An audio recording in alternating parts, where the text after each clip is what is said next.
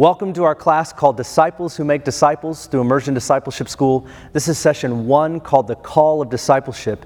Over the next several weeks, we're going to first focus on what it means and looks like to become a disciple.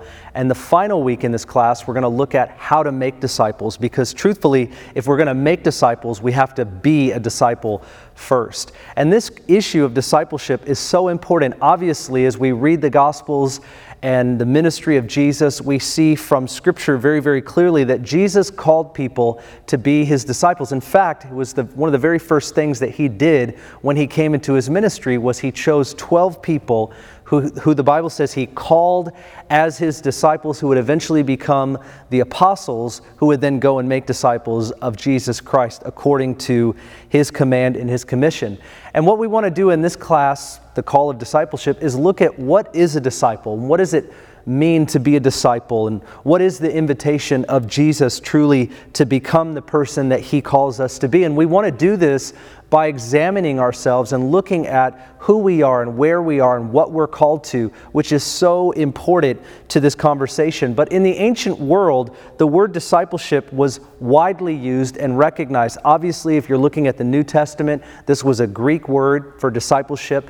And it was important because this was a modern equivalent of the word disciple or discipleship would be like apprentice or mentee. And you would have this mentor-mentee relationship. Often the word was used in conjunction with a father training a son in the business or the trade that the father made a living in. And so this was a word that was commonly used, and it was a privilege to be a disciple. It was a privilege to be someone who was learning under another. And that gives us sort of a segue into the definition that I want to use for what a disciple is. A disciple of Jesus is a learner of the words and the ways of Jesus Christ. I'll say that again just for simplicity's sake.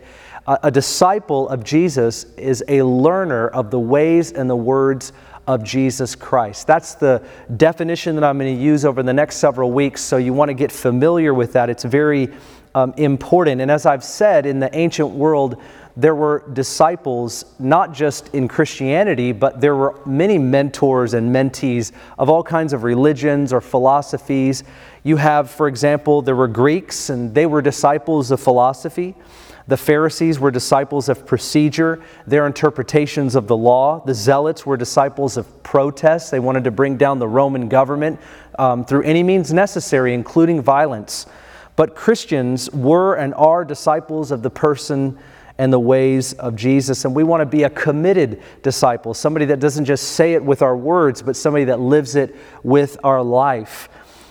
In Jesus' time, you would almost always follow the family in trade. And so this was sort of a normal thing in their culture. And maybe we've grown apart from this idea that we would actually come under another. When we read the Bible, we know that we're reading it in an ancient time. It has an ancient context.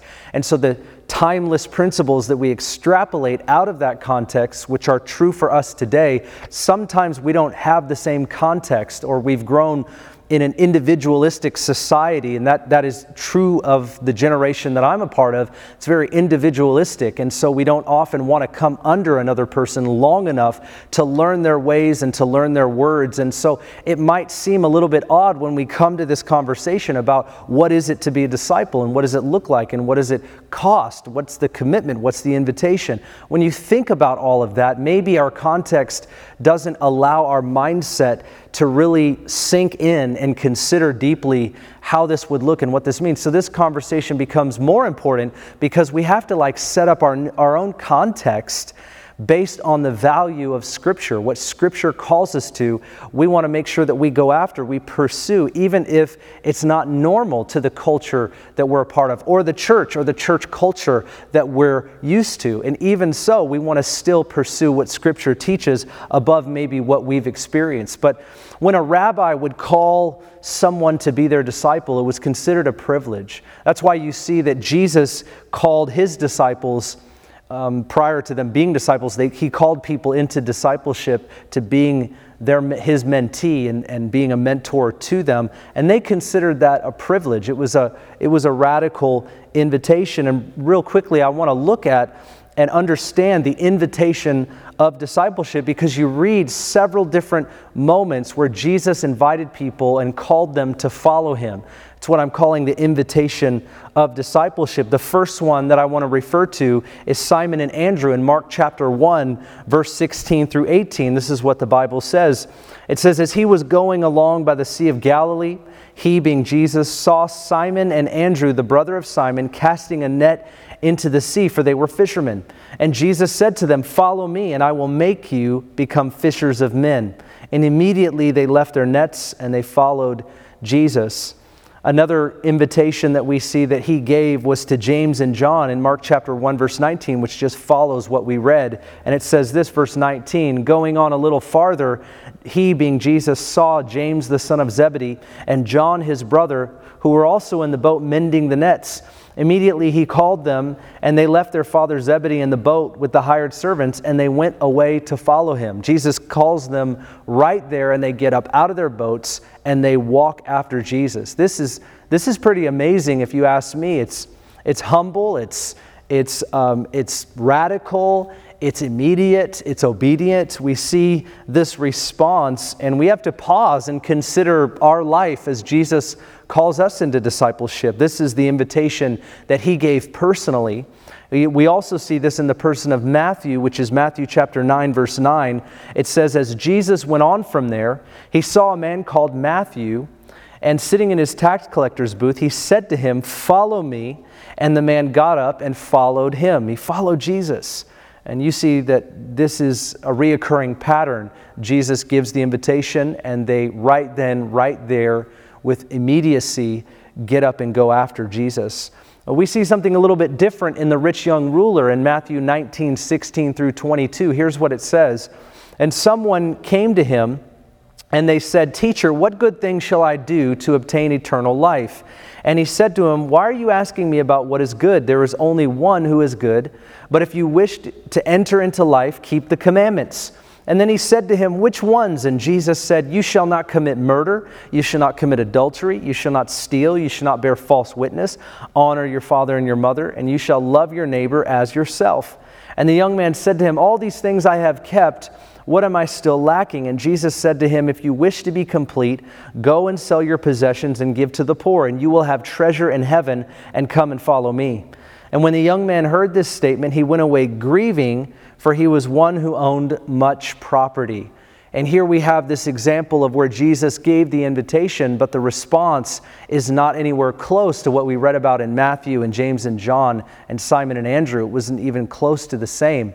And so you kind of look at that and you go, wow, what's the difference between this guy and those that previously heard the same invitation and followed him? Why did he walk away sad and the others walk away with, or walk toward him with great expectation? You see several walk toward Jesus and follow him, and this one walks away from Jesus, even though Jesus said, "Do this and come and follow me." And you have another moment in Scripture in Luke chapter 9, verse 57, where these are unnamed people that Jesus gave this same invitation to. But nonetheless, verse 57 says, "As they were going along the road, someone said to him, 'I will follow you wherever you go.' And Jesus said to him, 'The foxes have holes, and the birds of the air have nests, but the Son of Man has nowhere to lay his head.'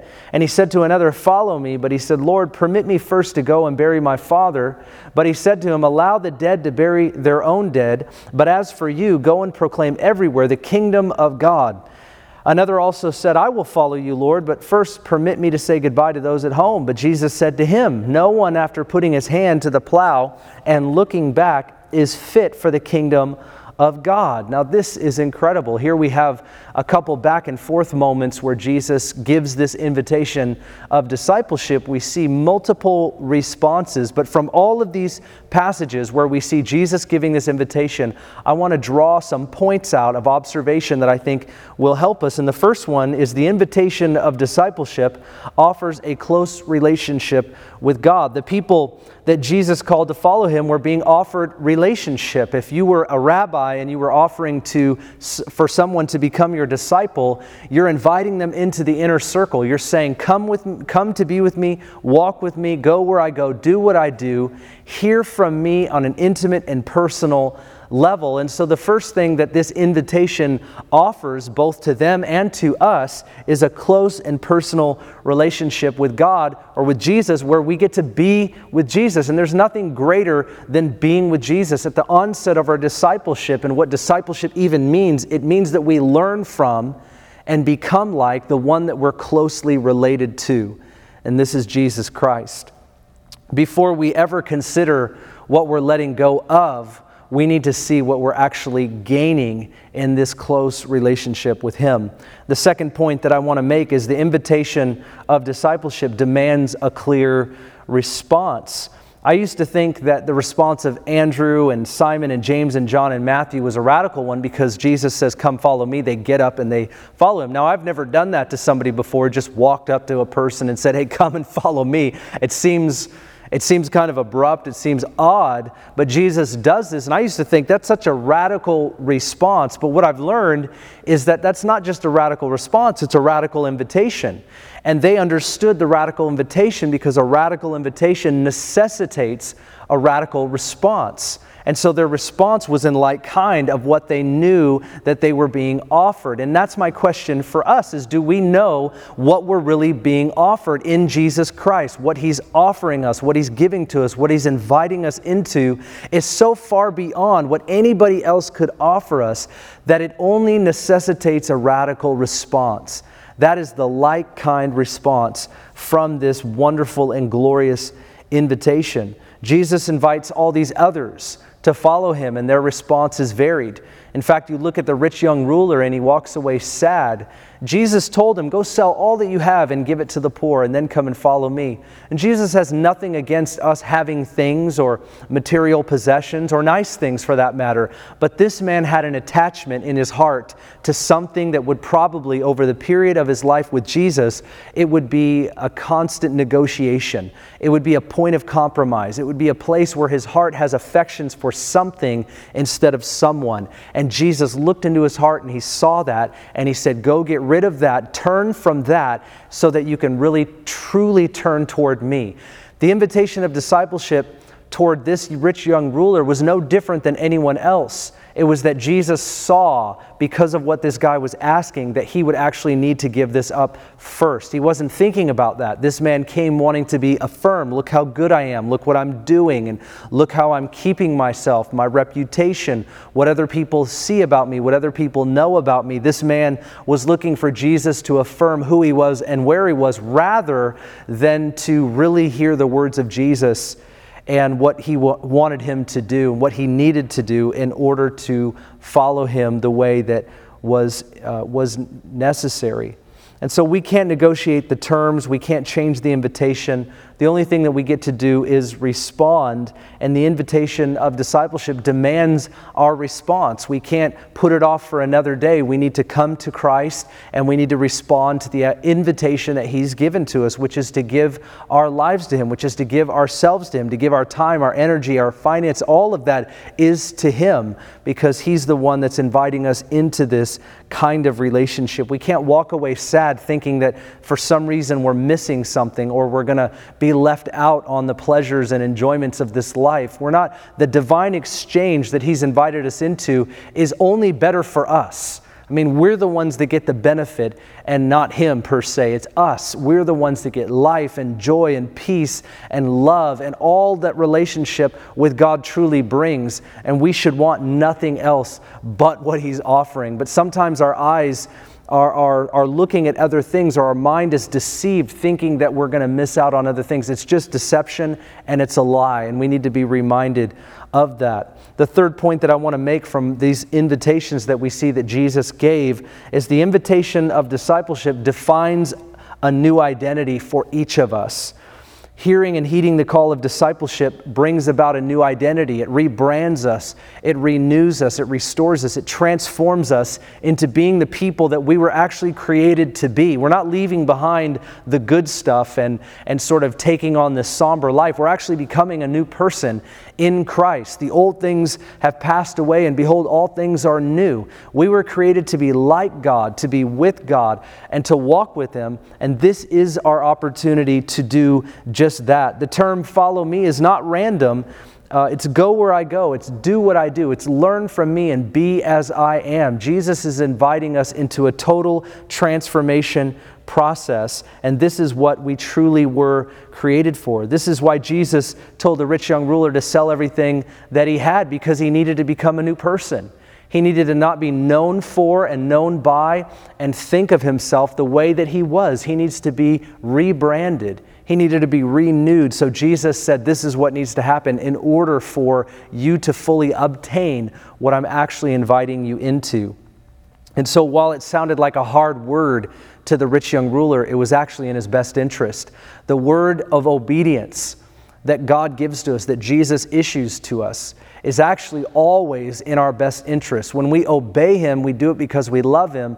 But when you love someone and you obey them, you do that because you trust them. You trust that they have your best interest in mind. And we certainly believe that Jesus always does. But you cannot follow Jesus out of obligation.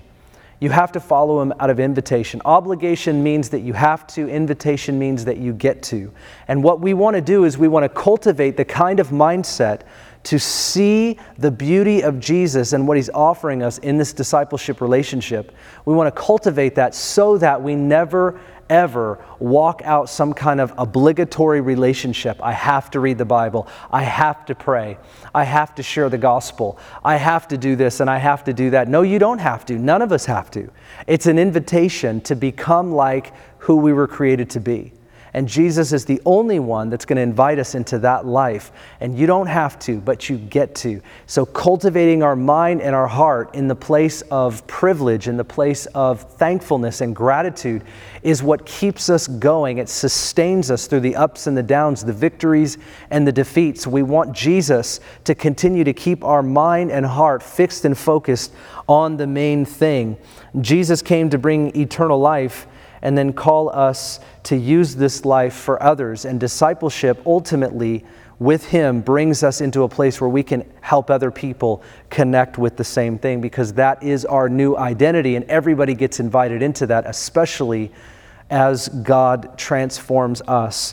Now, I want to look also not only at the invitation of discipleship, but I want to look at the cost of discipleship, because Jesus says something very interesting in Luke chapter 14, verse 25. And I want to read this and get a better grasp on what we've been called into and what that's going to cost us as we look at this together. Verse 25 says this, "Now large crowds were going along with him, and he turned and said to them, 'If anyone comes to me and does not hate his own father and mother and wife and children and brothers and sisters, yes, and even his own life, he cannot be my disciple. Whoever does not carry his own cross and come after me cannot be my disciple. For which one of you, when he wants to build a tower, does not first sit down and calculate the cost to see if he has enough to complete it? Otherwise, when he has laid a foundation and is not able to finish, all who observe it begin to ridicule him, saying, "This man began to build and was not able to finish." Or what king, when he sets out to meet another king in battle, will not first sit down and consider whether he is strong enough with 10,000 men to encounter the one coming against him with 20,000? Or else, while the other is still far away, he sends a delegation and asks for the terms of peace. So then none of you can be my disciple who does not give up all his own possessions. Therefore, salt is good, but if even salt has become tasteless, with what will it be seasoned? It is useless either for the soil or for the manure pile. It is thrown out. He who has ears to hear, let him hear." And Jesus says some very provocative things in this passage of Scripture, and we don't want to skip over them, because it's these kinds of moments in the Gospels where Jesus is talking to people and he says something very pointed, he says something very sharp, it seems like a hard word. Those are the things that we want to understand the most, because when they seem to have a conflict with how we see Jesus, we know that there's something packed in there for us if we would simply seek to understand it. The crowds came and they wanted to be around him and they wanted to see him, but did they want to follow him? And this is what he's confronting. And I think this is something that we see today, that people want to be around Jesus. They want to be benefited by him. They want all of the benefits without the relationship. They don't want to necessarily follow him. People, I think, follow happiness rather than following Jesus. They want good in life. They want good from God, but they don't necessarily understand that the way we're defining good or the way we're defining happiness is not based on truth. And Jesus is the only one offering us legitimate, true, substance-filled, substantial happiness in life, because we can only find true happiness and satisfaction in following Him and becoming His disciple. But Jesus obviously knows how to clear a crowd, and it seems that what He offers to them is somewhat opposite to what we think He should say. He says, if you desire to come after me, you must first hate your mother and your father, and He says all of these things. But what He's really getting at is, I want you to sit down and I want you to calculate the cost. I want you to realize that this just isn't about you, that this is something bigger than yourself. And you have to deny yourself to even obtain it, to grasp it, to grab a hold of it. You have to be able to let go of just this individualistic mentality. And so He kind of clears the playing field and gives some pretty hardcore truth that they're going to need to accept, that we want to obviously understand. But I wrote some points just to consider based on observation of what we just read. And here's the first one. The cost of discipleship means that Jesus always comes before other people. And this is what He says. He says, you need to hate your father, mother, wife, children, and you cannot be my disciple. Our relationship with Jesus must come first. This is really the crux of the point. It wasn't about hatred towards others. It was about them being second. It was about Him being first and them being second. And so if we're going to become a disciple of Jesus, the cost is going to be that He always comes first. And up front, we need to know that. We need to realize that you can't have the priorities of everyone else, that He is ultimately the priority. And this is going to bring conflict as we live life. It's going to bring tension. But we always have to put Him first. And He tells us up front, as a disciple, that this is what this requires, and literally tells them that if you do not do this, you cannot be my disciple. And what does that really mean? He's saying, like, you really won't follow me. If you don't put me first, then I'm not going to be the one you're following, because you're going to follow someone or something else. And so whether that's your father or your mother or family traditions, or this is what we always do, or I could never move away from my family because what would they think of me? And you could go on and on and on about the reality and the expectations of family and friends that will be placed on us for all of the years that we will be alive. You're going to have lots of expectations from family. You're going to have lots of voices speaking into about what you should do and what you shouldn't do and where you should go and how life should really look for you. And you need to put Jesus' voice first, Jesus' will first, Jesus' kingdom first. And all these other voices might be well-meaning and well-intentioned, but if you haven't pre-decided that His voice is above all of them, then you might negotiate in a moment where you need to follow. And this is so important. It's why He brings it up. And He even says at the end, to those who have ears to hear and eyes to see, to those who have ears to hear this, not everyone can hear this. Some people just want what they want in life. They don't want to be a follower of Jesus. And so we want to make sure that we calibrate our hearts and our thinking based on the cost that Jesus tells us discipleship will bring. The second point is the cost of discipleship means that Jesus always comes before ourselves. Point number one was Jesus always comes before others, but point number two is Jesus always comes before ourselves. And this is the paradoxical invitation that we read about in the Gospels. It's winning by losing, it's gaining by giving, it's leading by serving, it's the upside down kingdom. He's saying, if you put me first in Matthew 6:33, I will take care of everything you will ever need. This is the truth of Scripture. You put me first, seek first the kingdom of God and His righteousness, and all these things will be taken care of. He's saying, if you put me first, I got you. On everything that you will ever need, I got you. And this is what He tells the disciples in this moment. Following Jesus means you first deny yourself, which literally means to dethrone self. If we're going to deny ourselves, we have to get off the throne of our life so that Jesus can sit on the throne of our life and tell us what life's about and tell us what we need to do and where we need to go and how it needs to look. It means we lay down our rights. And so if somebody wounds us or somebody harms us or somebody does something to us and He says forgive, We've laid down our rights. Whatever he says is what we do. Whatever he wants is what we do. And this is where carrying the cross and carrying the cross daily, it's a sacrifice. It's death to self. It's death to self-life. It's for the resurrection of Christ and his life and his words and his ways to flow through us. If that's going to happen, it's going to be because we make the sacrifice of carrying our cross, which is to do the will of God. Whatever he says to do, whatever he calls us to do is most important for us. And he is saying this to them and to us because he's our pattern. He's the one that we're following. He's saying, give yourself for other people. Carry the cross. Deny yourself. This is a call to sacrifice. And sacrifice always brings life to the world around us. And we need to know that. We need to say no to self and no to safety and exchange our crown for a cross. This is the call. Is the cost of discipleship means that Jesus is first before others and Jesus is first before ourselves.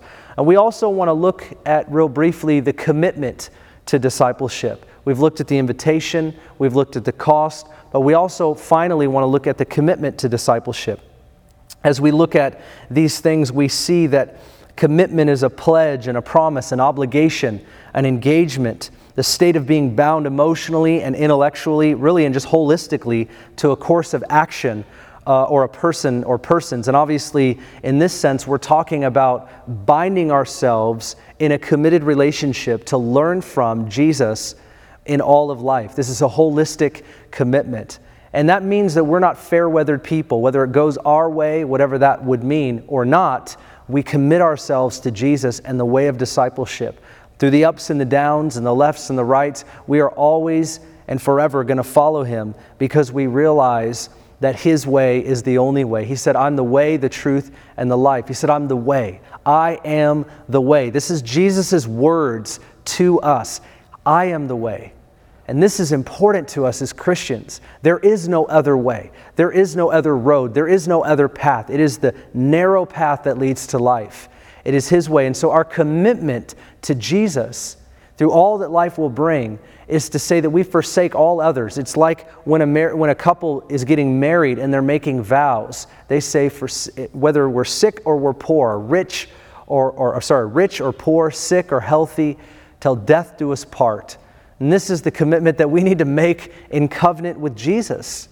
And discipleship is going to bring about a lot of twists and turns. It's going to be, we're not going to be able to have foresight into the things that we'll be called to do. We know that the Word of God is our standard. It's what helps us understand what a lot of this will look like. It will frame up how we need to respond and how God is and who God is and what Jesus is like so that we can live out a life of discipleship. But we don't know the context of that life, and that will be the twists and the turns that will come. But either way, no matter how life is or where God calls us, we are 100% committed through it all and in it all.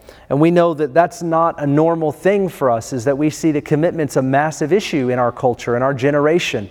If people don't stay committed to much of anything, it seems that even whether it's church or it's jobs or it's college or whatever it might be, that commitment can become a very huge issue. It's a very serious thing. And we want to be people that understand that if we're committed to anything, it's him first. That's the whole purpose of seeking him first, and that he'll take care of us. It's that we're not deceived in how this really works.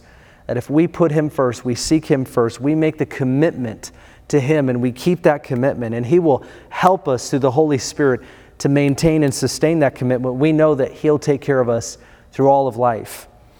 Your commitment will always be tested by the opportunities and the difficulties that arise, but God will help us. In the Gospels, you find moments where people deserted Jesus. There were times where many who were following him that wanted the food or they wanted the miracles, and whatever they thought or whatever they came for didn't happen the way that they wanted it to, they turned around and walked away.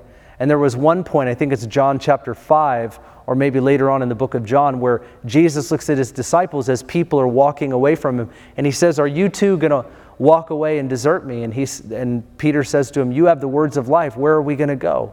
And that's our response. That's the commitment of a disciple, is to say, "No, you've invited me into this relationship.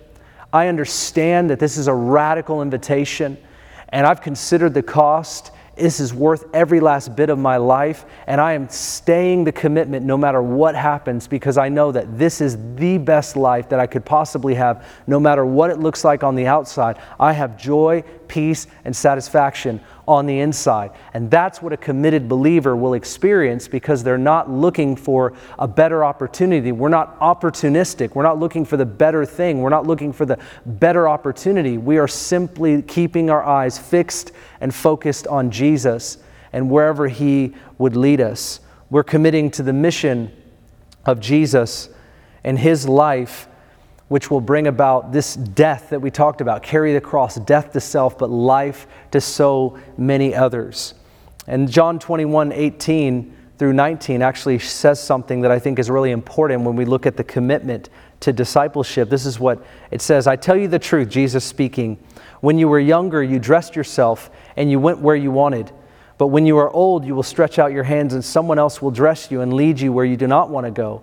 And Jesus said this to indicate the kind of death by which Peter would glorify God. And then He said to him, follow me. And what I'm saying by this is that Jesus was telling Peter, I believe in this passage, that when he would get older, that life would be such that he would follow Jesus even into death. And this is important, because if discipleship leads us into martyrdom, that we stay committed no matter what. I want to share it with you that way, because I feel like sometimes we act like discipleship is just going to be exciting and there's going to be no cost to it, that the commitment's not going to press us and squeeze us and draw out of us this intense need and desperation for God to help us to maintain this commitment. No, actually quite the opposite. If we've really followed Jesus, it might lead us into martyrdom. There are some of us that watch this. There are some of us that will follow Christ, that will give their entire life, physically speaking. And the only way that you'll give your life physically is if you've already done that spiritually. If you've already laid down your life and said, my life is yours, and that's my commitment to you. If you've done that, it's nothing to give your life physically if that's what it demands. If He calls you to another country, another place, another people, the land of your anointing might lead you into physical death. That's the commitment that we make. It's till death do us part. This is the commitment. Whether we're rich or we're poor, we're sick or we're in health, till death do us part. The commitment to discipleship is to become like the one that we're following, but it's to follow Him, and to follow Him wherever He would lead us. Now remember, the call of discipleship is a radical invitation. There's a cost that's attached to it, but we are committed in it all, through it all, to Jesus Christ and Him alone. As I conclude, I want to just say this to you, that you would hear the call of discipleship. He said to those who have ears to hear, are we hearing the call of discipleship? Jesus wants to use us in power for His glory, for His kingdom. But we've got to hear the call of discipleship and heed the call of discipleship. And I want you to pray about this. I want you to consider this. I want you to evaluate yourself. Am I a disciple of Jesus? I'm not asking you if you're a believer in Jesus. I'm asking you if you're a disciple of Jesus. Are you a committed learner to the words and ways of Jesus unto life, where you're doing what Jesus is teaching you to do? In Matthew chapter 28, verse 18-20, we call that the Great Commission. Jesus tells His disciples, when He tells them to go make disciples, He says one thing: teach them to obey what I commanded you. For a disciple to teach another disciple to obey what Jesus says, they too have to be in obedience to Jesus. I'm asking you to evaluate your life. Are you obeying Jesus? Jesus said in John 14, those who love me will obey what I command. What I want to do now is I want to pray for our hearts. I want to pray for our homes, that we wouldn't just be people that say we're Christians, but we would be people that definitively say with a stake in the ground that we are devoted disciples, followers of Jesus Christ. And that means whatever He wants us to do, we do. Wherever He wants us to go, we go. Whatever He has for our life that brings Him glory, that is our life. So I want to pray for us that God would help us to become that or continue to be that, in Jesus' name. Father, I thank You for everyone watching this or participating in this class. I pray, God, that You would help us to evaluate our hearts, to evaluate our lives, and to see whether we are people that can say definitively that we are disciples of Jesus Christ. I thank you, Lord, that everybody probably watching this, or most people watching this, has given their life to you, and they've said yes, that they believe that you died, you rose again for the forgiveness of sins. But I pray, God, that we wouldn't stop there, but we would follow you into the waters of discipleship. And whatever that means, God, I pray we would say yes to it the entire time. And thank you for the radical invitation.